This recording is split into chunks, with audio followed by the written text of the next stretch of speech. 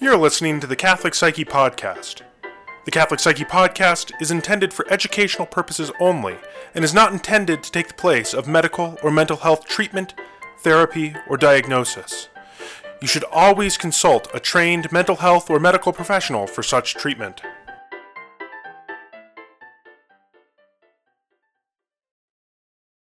And we're recording. Welcome to the Catholic Psyche Podcast. This is Sarah. And Deacon Basil. Cherie. And Chris. This is really weird to try and do this online. We haven't gotten all of these hiccups out yet, have we? No, this is interesting. Anyways. So what we wanted to talk a little bit about today was just the concept of codependency and relational codependency, a little bit about what codependency is and how it kind of looks within our daily lives. And really the reason for it, I don't know if I don't know your guys' experience clinically, but I would say that codependency has been in the background of a lot of the kind of conversations that I've been having out in the world. What is codependency during a quarantine? What are the things that I'm codependent on, or how is the codependency developing in it? So I think what we had said in our 30-second planning meeting before this is that we should probably define what codependency is. There is a phenomenal definition, and it's by Skip Johnson, which is a great name. But anyway, Skip Johnson. And I should say that where I got this, I should just be honest, where I got this definition is from the first line of Wikipedia on codependency. But anyways, it quotes Skip Johnson. Wow. I'm a specially trained individual, okay? Codependency is a behavioral condition in a relationship where one person enables another person's addiction, poor mental health, immaturity, irresponsibility, or underachievement. Maybe one more time. Codependency is a behavioral condition in which is a behavioral condition in a relationship where one person enables another person's addiction, poor mental health, immaturity, irresponsibility, or underachievement. Now, I just want to put that down. It'll be down in the show notes down. No. Can we talk about that and yeah, no, that out some more? Absolutely. Yeah, because since that was from Wikipedia, the question is do we agree with that? No, it's from Skip Johnson. No, sorry, from Skip Johnson. Is that agreeable? Is there stuff to expound upon with that? Well, I think there's certainly stuff to. Isn't Skip Johnson I just Googled him. There's a baseball player named Skip. He's from the PPD family, Facing Emotionally and Intensive Relationships organization. So he's a therapist. Oh, that's good. But I think the kind of key thing that comes up for me is that one of the kind of classic examples in the Psych 101 textbooks of codependency is, and it could be the other way around gender-wise, but all the ones I've ever read use the example of the alcoholic husband, who is the one who is dependent, and then the codependency is the wife who goes and buys alcohol for the husband for the sake of maintaining the addiction for whatever reason. And so the wife is the codependent person, wanting the husband to be dependent upon them, enabling, as this example was in the poor addiction, enabling the addiction. I'm curious if you guys have heard other kind of definitions that might be a little bit better suited to talk about. There's the parent trying to control the child and living vicariously through them. Yeah. So, for example, the parent who really wants their kid to be the star of the baseball team because that is a sport, yes. Because they never. They want their son to be the next Skip Johnson. They want them to be the next Skip Johnson. Where's Skip Johnson?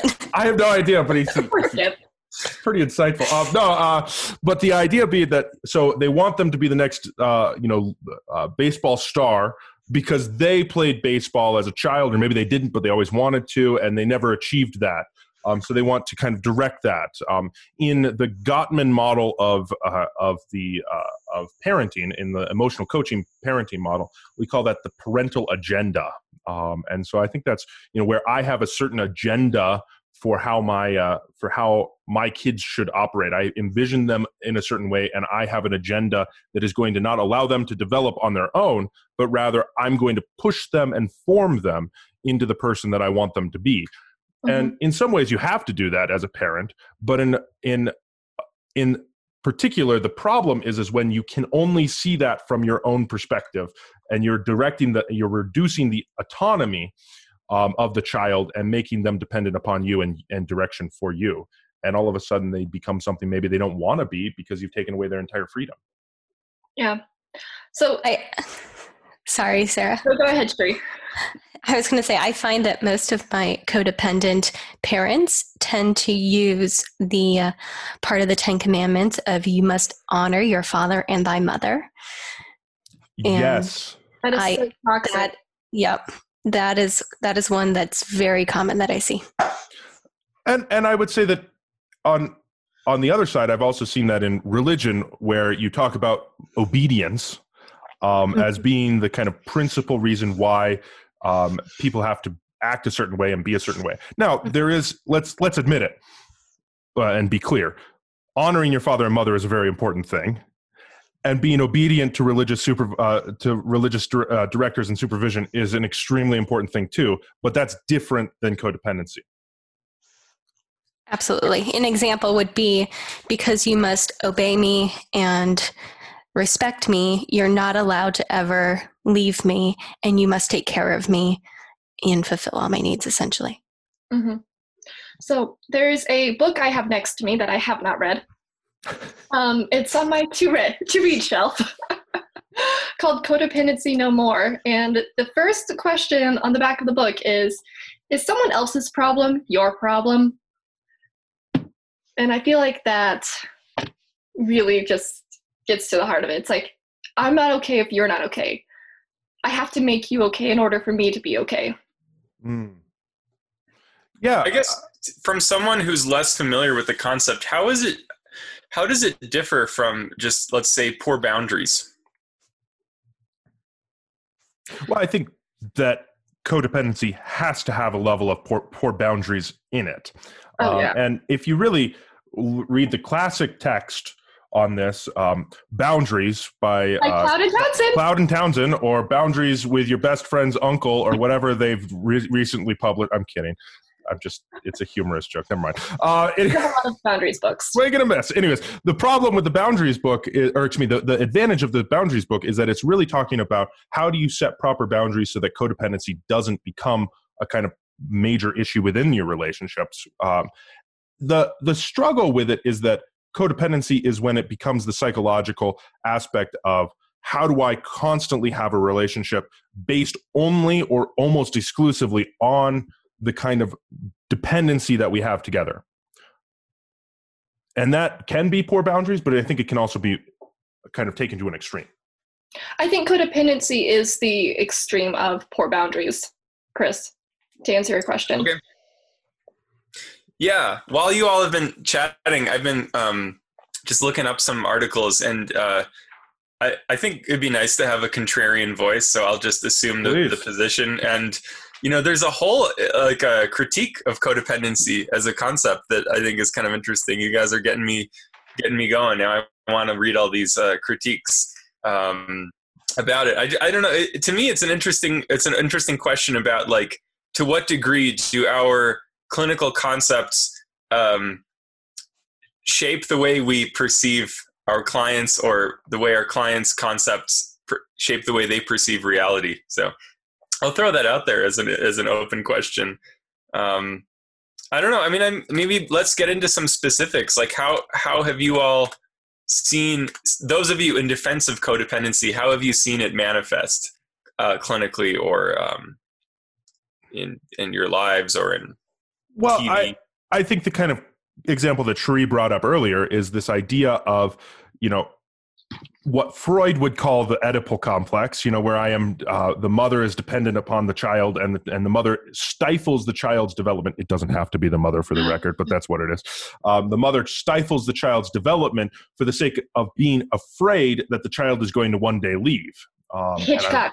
It's Alfred Hitchcock, Psycho. Yeah, that's a great example. Actually, if everybody spent their quarantine just watching Hitchcock movies, I think it would be a better world. But no, that would be terrifying.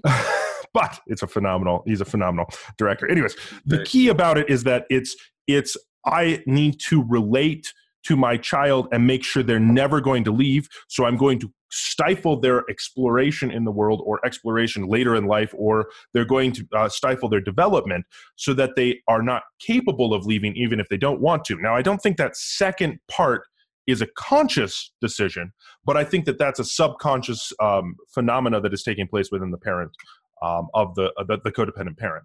Yeah, sure. Kind of like Munchausen by proxy, right? Yeah, absolutely. Maybe you could define Munchausen for everybody really quick.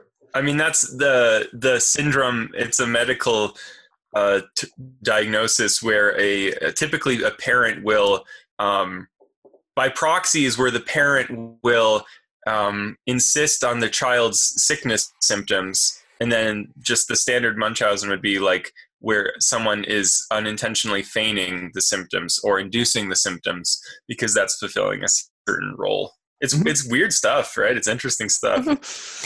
I'd also like to add that, there are cases where people come in and they're like, I think I'm codependent upon this relationship. And it's like isolated to maybe like one relationship in their life, maybe in that marriage and the alcoholic and the wife buying the alcohol. Mm-hmm. But I tend to find that those who have more of a codependent personality, that, it might be the mom, stifling the child's growth and not wanting them to leave and wanting them to stay. But I also find that like goes out and, it could be anything. So now that they're very codependent on their doctor, they're the person that calls their doctor like all through the night, any time of day, to just for any little thing that goes wrong to get an answer to.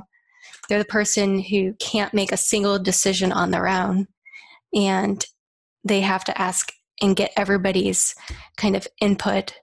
Or they're the person who you might have a client who is constantly calling, constantly can't do anything on their own.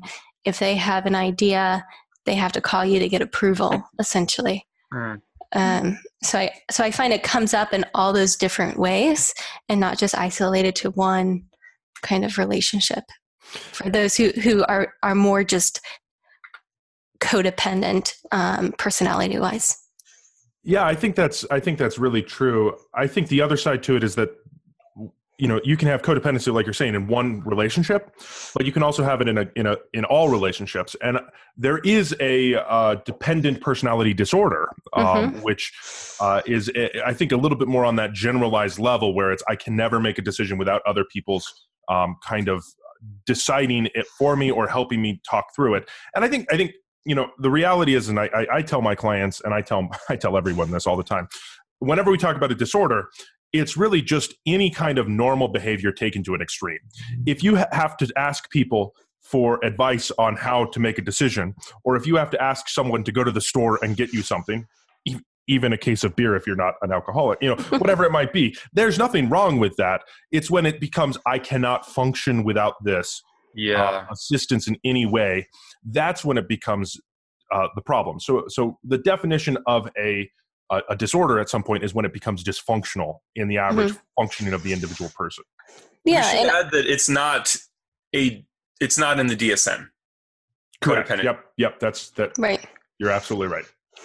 I think that's a great point, Jake and Basil, in that I tend to find people come in and they've just had a breakup, or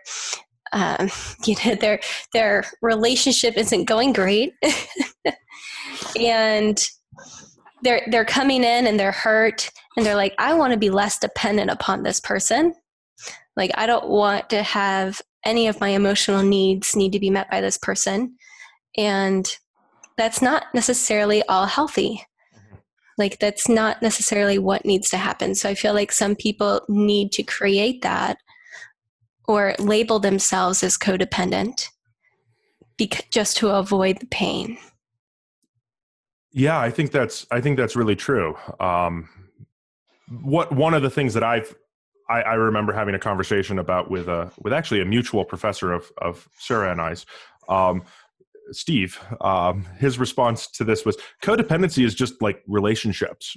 And it's true. He was kind of saying that codependency is not We should mention that Chris had to go check on his breakfast burrito. That's why he's. Hey, that's very important. I know it's very important, especially when we're doing these Saturday morning recordings. But I'm in my pajamas. Are you? Yes. I'm in a formal cassock. It's what I do. So no, I'm kidding. Yeah, I'm with Sarah. But the point being that this pattern of behavior can, in certain cases, be healthy, and in fact, that's sometimes what agape love in the scriptures is alluding to. But when it becomes to an overextent constantly, I'm always reliant on other people. That's when it can become pathologic. Did you get the burrito, Chris? Is it good? Oh yeah, they came out great. Perfect. Oh, I'm thrilled. We're very serious and intellectual people over here. Yes. Yeah. I walk in and we're talking about agape love. I love it. Well, but the problem can be you can use phraseology like codependency to justify a lack of Christian a connection with other people, and what am I trying to say? A lack of Christian love. What are you trying to say? I don't know.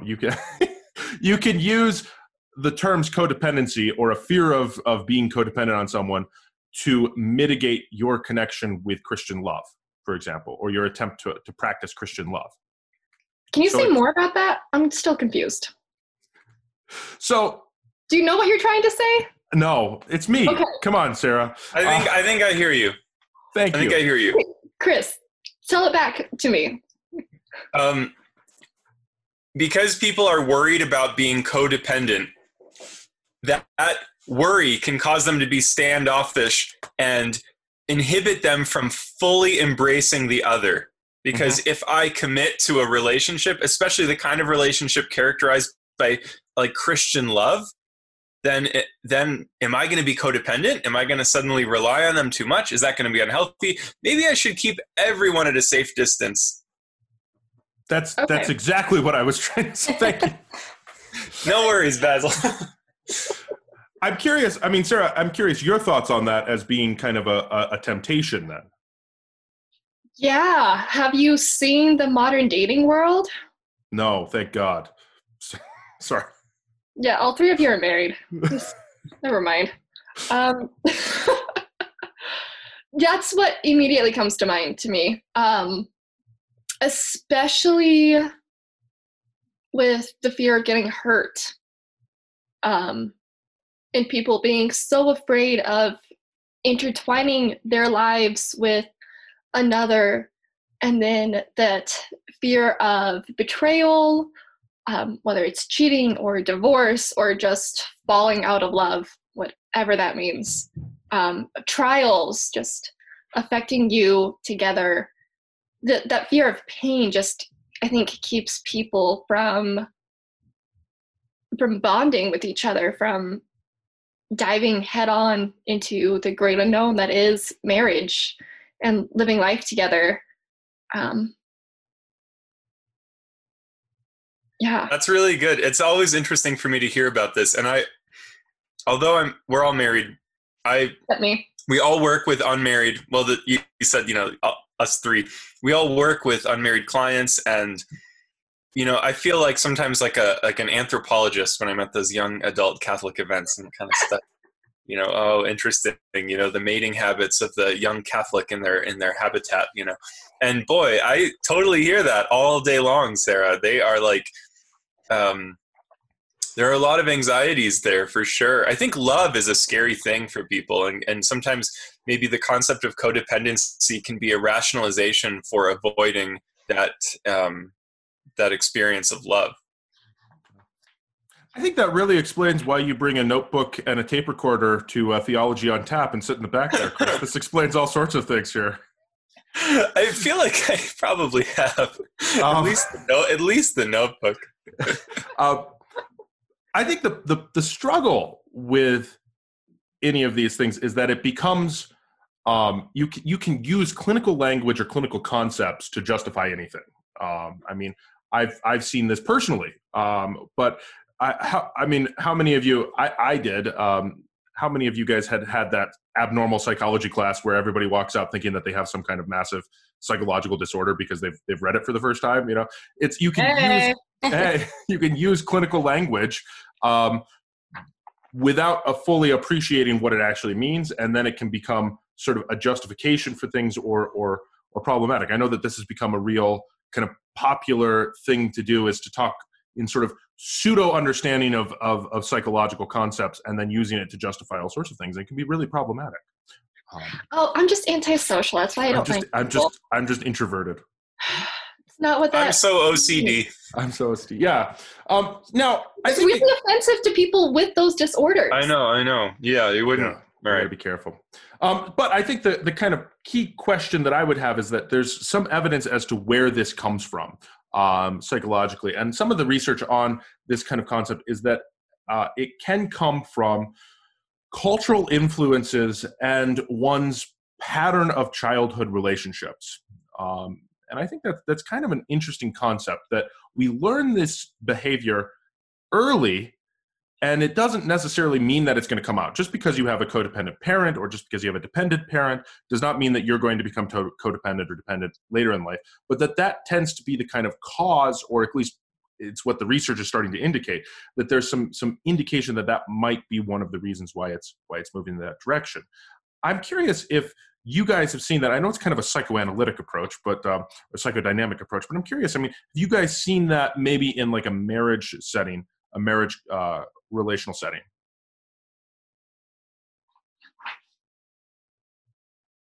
Okay, let me say that I've seen it in a marriage relational setting.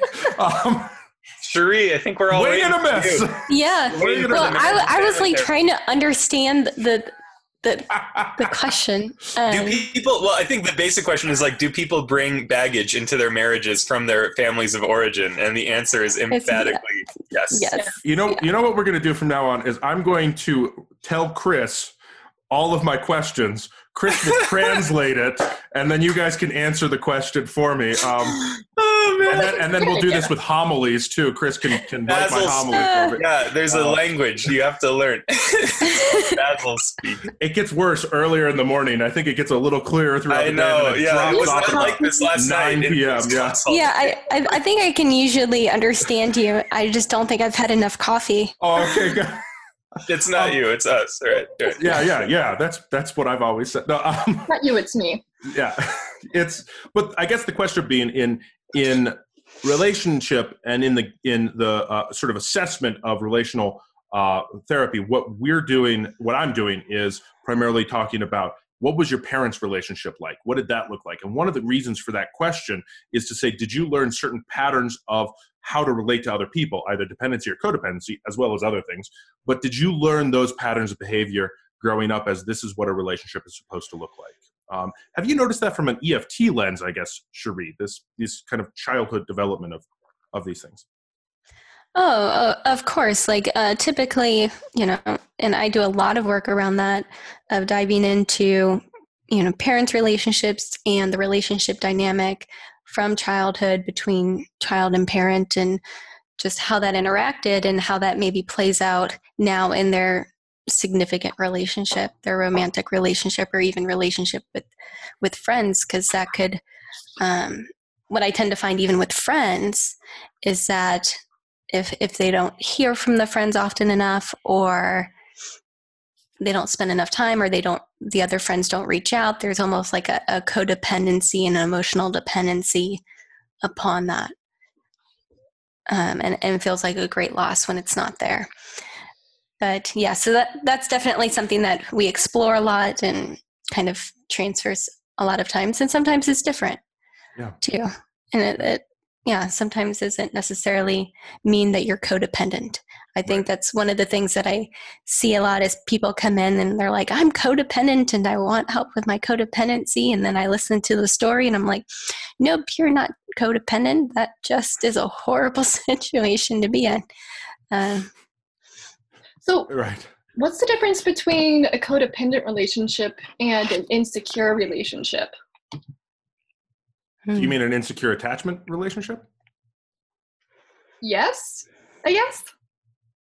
Or like they're overlapping. I mean, that's the thing. That's the thing about codependency that, like, I'm not trying to hate on it too much. I think it is useful. And actually this conversation is helping me see its utility. But, I mean, it emerged, as far as I know, as like a popular concept kind of outside of the tradition of like attachment research, right? And so I know there's a lot of overlap, but right, like with attachment styles, we talk about different kinds of insecure attachment. And a lot of what I'm hearing, totally sounds like insecure attachment, where because of experiences early in life, we have difficulty using safe people as like co-regulators, you know?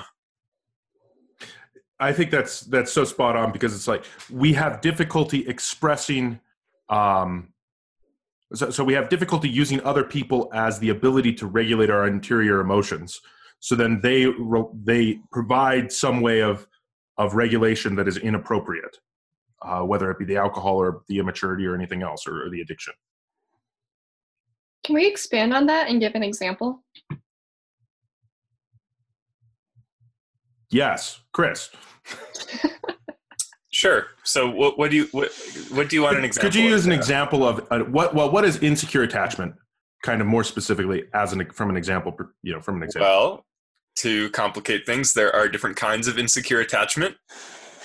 So there's I mean, this is, first of all, this is a question, should be Cherie's question, but anxious and avoidant attachment. But I'll give you, okay, the classic, most like sometimes extreme examples are helpful pedagogically because they help like clarify the kind of conceptual territory. So what in kids is sometimes called disorganized or even reactive attachment, and what in grown-ups is sometimes called borderline personality disorder, is often characterized by I love you, I hate you, I love you, I hate you, I need you, go away, don't leave me, I'm going to push you away, don't leave me, I'm going to push you away. And that indicates like a complete lack of stability in the attachment relationship, right? Like 1 minute, there's this intense fear that without that person, your life will fall apart. And the next minute, that person's presence is overwhelming, and that person's presence is the threat to your life. That's an extreme case, but does that kind of help? So I wonder if like some of these things we're talking about are less intense versions of that very extreme attachment, that kind of attachment disorder. Yeah, like I said earlier, is that what the DSM is just an indication of extreme behavior, taken too far. So it's an everyday kind of experience taken too far. And I think you're right. So it's that I need you, that kind of attach, disattach, and then I'm terrified when that attachment doesn't take place, and I'm anxious when the attachment is there because I'm afraid that it's going to leave. So it's this constant like, I'm going to push you away.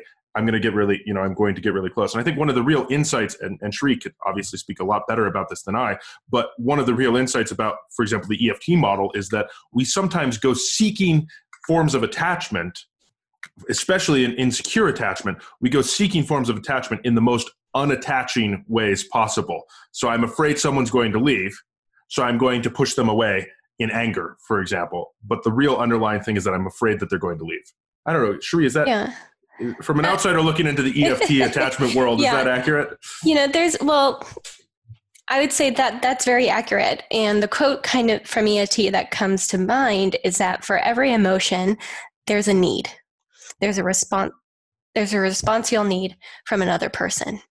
So when I feel afraid, when I feel anxious, when I feel sad, when I feel upset, just even happy and joyful, I have a need to get a response from another person.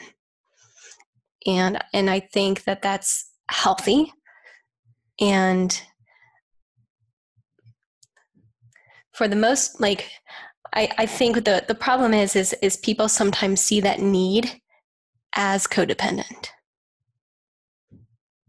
right? That's where that fear comes in that Sarah was talking about, even in the dating world, where that need continues to not be met. And so now I see that as something that I shouldn't have. Mm-hmm. Yeah. And that's unhealthy. But yeah, so going back of that, for every emotion, there's a need from another person. it kind of brings to mind that trope in romantic comedies where one person is like, everyone always leaves me, so I just push people away, so I leave first, and then I'm never hurt. And usually it's the magical love of the significant other who heals them. Yeah. I just realized how little I watch romantic comedies. If that's a trope, I've never seen it before. But I mean, that is a trope. It is not just in movies, but right. That's super common. You know, I think I see that, and I mean to broaden it a little bit, I see it in so many ways, right? Like people who've had a lot of failure, sometimes like to self-sabotage because they can control the failure. And maybe this is like an example of that. Yeah, it strikes me that the connection between insecure attachment then and codependency in general is, at its core, it's a fear of the relationship falling apart or the relationship not being as strong. And so in the codependent world, you're going to do things to encourage that. In that extreme example of, for example, a borderline personality disorder, it's an attempt to push them away or pull. It's that constant push and pull of that relationship. But at its core, the thing that connects both of them is a fear of the relationship breaking apart in some way, and then responding from that fear in some dysfunctional way. Yeah. Do we want to define borderline personality disorder real quick? Because we've mentioned it a couple times, but we haven't actually said what it is. You should pull out you've got your DSM, Sarah. I have it right here. I've been looking for it the entire time. Oh, she even has it on the page? Is it on the page? Yeah. See, this is why having the grad student online is so helpful. You're welcome. All right. So borderline personality disorder, diagnostic criteria. This is down in the show notes, I should say. Yes, it will be. People can read over. Yeah. A pervasive pattern of instability of interpersonal relationships, self-image, and affects, and marked impulsivity beginning by early adulthood and present in a variety of contexts as indicated by 5 or more of the following. Frantic efforts to avoid real or imagined abandonment, a pattern of unstable and intense interpersonal relationships characterized by alternating between extremes of idealization and devaluation, identity disturbance, markedly and persistently unstable self-image or sense of self, impulsivity in at least 2 areas that are potentially self-damaging, recurrent suicidal behavior, gestures or threats, or self-mutilating behavior, affective instability due to a marked reactivity of mood. So like vast mood swings. That's what that means. I had to translate that in my brain. Chronic feelings of emptiness, inappropriate, intense anger or difficulty controlling anger, transient, stress-related paranoid ideation, or severe dissociative symptoms. So, to translate, Chris, you're a translator. I mean, you just read the criteria. I think that's good for the listeners. Like, yeah, I mean, it's an attachment disorder. It has its origins often in like early parent-child relationships, and then it usually plays out a lot in romantic relationships. That's usually how people, but friendships also. That's usually how people figure out about it. There's some good. What's that one book about like? Don't walk on eggshells. Stop walking on eggshells. Stop walking. Yeah. Yeah. That's a good one for.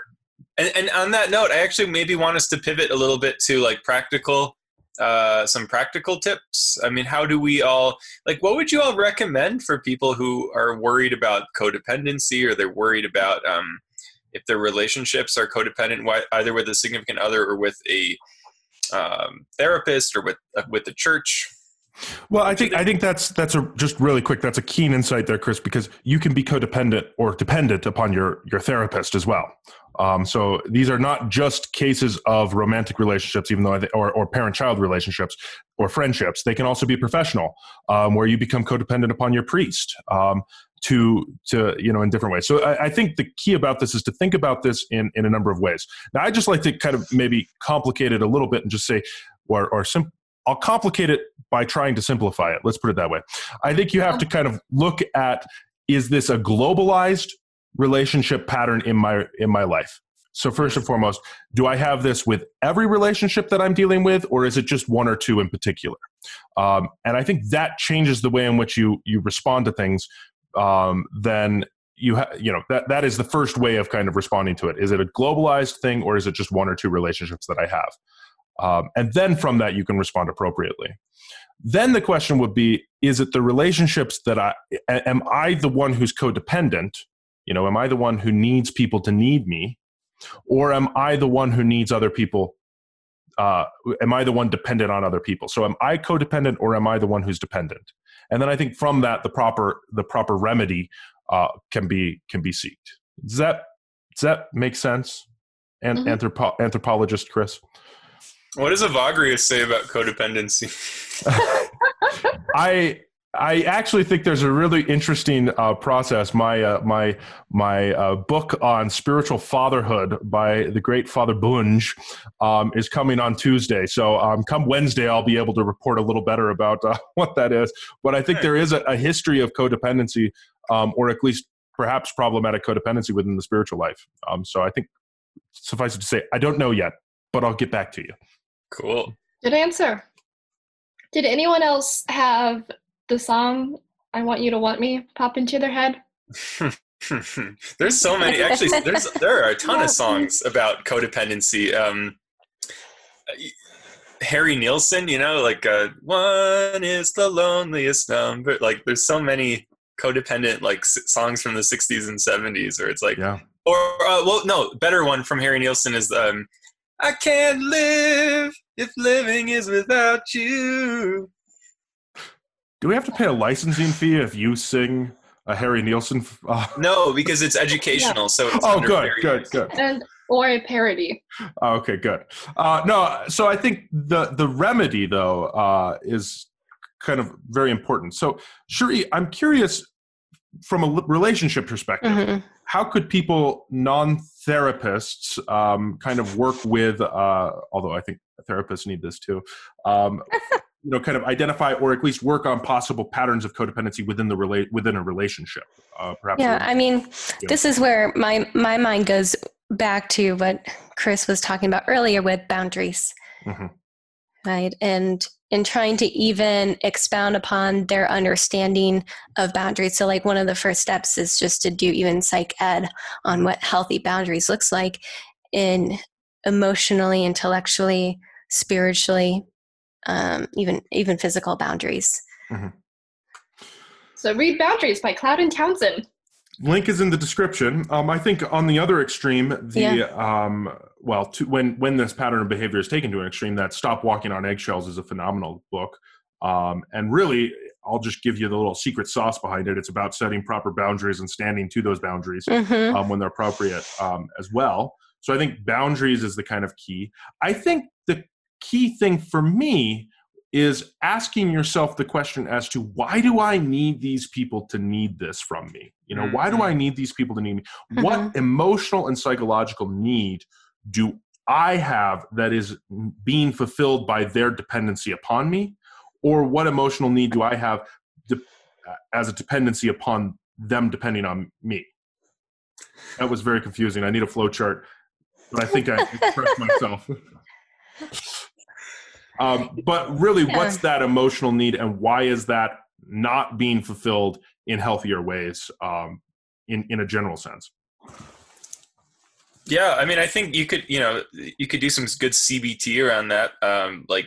There's some core beliefs going on there, and from a psychodynamic perspective, I'm thinking about ego strength, the concept of ego strength. Can you build up the ego so that it's or resiliency, or we can talk about resiliency. What would it look like if someone left you? How could you get on with life if someone left you? That kind of stuff. I guess I go back to that experience in childhood, and I tend to find that most of them had witnessed some sort of dynamic like that between their parents, and they really don't have a concept of what, that's all they know.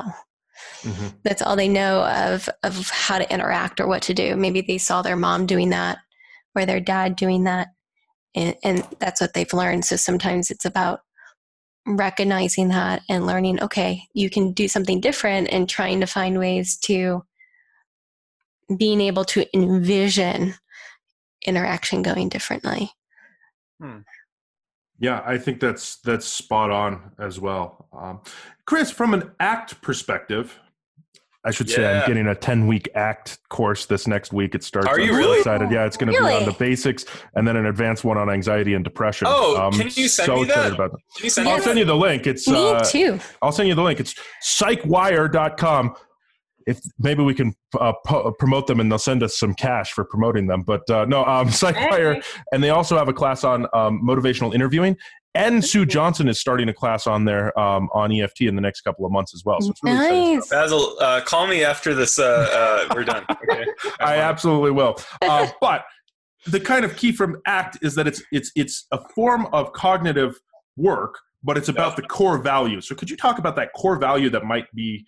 Yeah. First of all, I want to show off. This just came in the mail. This is Mastering the Clinical Conversation. It's a Stephen Hayes. It's co-authored by Stephen Hayes, but it's wonderful. ACT people are doing really interesting stuff on language and the theory of language and cognition and language as an intervention. So yeah, ACT. Well, I mean, I'm not an ACT expert. Wait. Define ACT. ACT is a third wave cognitive therapy. It stands for Acceptance and Commitment Therapy. Don't say ACT. They'll kick you out. They'll expel you from. They will expel you from the ACT group. It's ACT, and it's called ACT because it's about behavior. It's about behavior, and so really quick, you said the third wave, and I'm going to nerd out for just a second. So you have cognitive behavioral therapy, which is a sort of close to rationally emotive behavior therapy. So you've got those as the kind of foundation, and then from that, starting in the 80s, you have these two kind of divergent flowering forth of them, which is dialectical behavioral therapy (DBT), which I should say it was originally developed to work with borderline personality disorder. That was its original development. I don't know much about DBT. I've read a book on it, but whatever. And then, but acceptance and commitment therapy is another flowing forth, and that came out in the 80s as well, right, Chris? It has a long history. It has a long prehistory. It wasn't always called ACT. In fact, I think it was first called comprehensive distancing, which was not as snappy. Comprehensive distancing. And okay, so I'm doing comprehensive distancing right now during the quarantine. But sorry, go ahead. I'm not an ACT expert. I just love it. I just love it. That's all. So I'll only say what I think an ACT approach, how an ACT therapist would respond to this. With ACT, you don't try to change your cognitions or emotions. That's the biggest thing. That's the biggest difference between ACT and CBT. So you need to learn how to notice that stuff, though. So you're going to notice like these intense feelings of fear that people will leave you, or you might notice your thoughts that life will fall apart if you don't rely heavily on this person or this institution. Now, the values piece is the second part of it. So ACT, you're going to notice those. The reason it was called comprehensive distancing is because there's an ACT technique called diffusion. It's one of 6 core skills that you learn. And diffusion helps you put some distance between you and your thoughts and feelings, basically recognizing a thought as a thought and a feeling as a feeling. So you're noticing that. And then you're going to pivot to some valued action. So, with an ACT model, you're going to figure out what's really important for you. What values are really important for you? So, I mean, I don't know, like, what's really important to you, Cherie? What do you like to do? What gives you meaning? Gardening. Okay. Yeah. So, and we can of course go deeper. Right. We can go like philosophical and figure out like, well, why does gardening give you meaning, right? And there's probably some even deeper level. But it's like, okay, if I was working with a client who liked gardening and also had codependent tendencies, we help them to notice their codependent tendencies, make room for them, and then commit to some valued action. So it's like, how could I go garden alone, even though I'm going to be really anxious without this person by my side? How can I hold that anxiety and then do the thing I love anyway? I mean, the classic example is the person with social anxiety. And the question to them is, how could you have social anxiety? How could you make space for your social anxiety How could you go to the party with your social anxiety, and how could you enjoy the party anyway, even with your social anxiety? Does that kind of make sense? Yes, but also, can I just not go to the party? I mean, your value if you prefer to stay home. But the thing that ACT people are always on the lookout for is experiential avoidance, right? Is the reason you're not going to the party because one of your values is you like to stay home and read and you're going to live out that value? Or is the reason you're not going to the party because that anxiety is in the driver's seat and that anxiety is kind of saying, no, you can't go to the party? I think this is really important. I think if I could oversimplify it, it seems like ACT is a form of CBT with logotherapeutic kind of meaning-based and value-based things on top of it. They would dispute that, but I agree. Okay. Well, they're all behaviorists, so they, it's weird because they're like talking about meaning and value, but then they're like, no, it's all behavioral. but what's interesting about it is that logotherapy, Viktor Frankl's with his paradoxical intervention is it's like, well, what if you just went to the party and worked through that social anxiety itself and were there with it and just really kind of gave into it? So you just go and become, completely self-isolated. The answer is that you don't. You would go and you would actually have, you would eventually kind of integrate into it. But I think what's interesting about this is that it's always back to the value. It's always back to what is the value behind it, which is also a cognitive kind of insight about what happens, the core belief that we have based off of the past attachment issues that we might have been having from our childhood. So what are the core beliefs that have developed my value system and then I'm responding out of? Now, I believe ACT does not attempt to change core value systems, right? So here's the interesting, this comes up every now and again on like the ACT Facebook groups I'm a part of. People will say, what if my client's values are like being a serial killer? Like, how do I, and, I can see like, I'm not going to name names, but I could see like certain, Catholic, professional Catholic speakers hearing about ACT and then incorporating it into their next talk on moral relativism. It's like, say whatever your value is, that's what you got to live. But here's the thing about that, from kind of a Thomistic perspective, is that like if you dig deep enough, actually all of our desires are fundamentally good.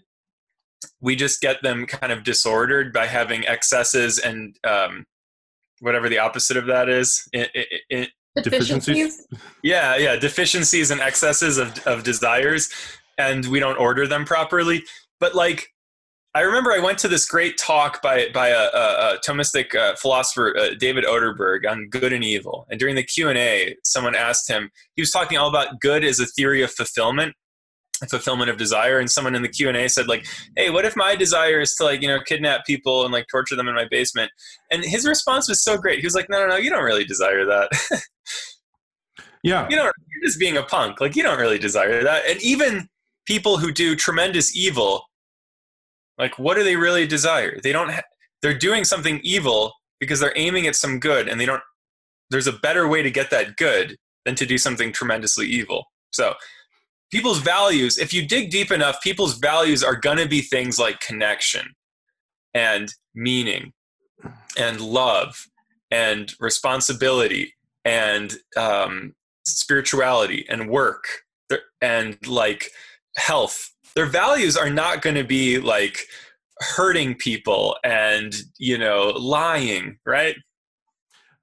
I think, and I just saw the time, so we should probably put a nice little bow on this here. So maybe I'll do a stab, and maybe Chris can translate it, and you guys can reflect on it. No, you got it. But I think the key about it is that codependency, they're seeking the good of a healthy dependency upon other people, which is the gospel, and yet taken to an excess can become problematic.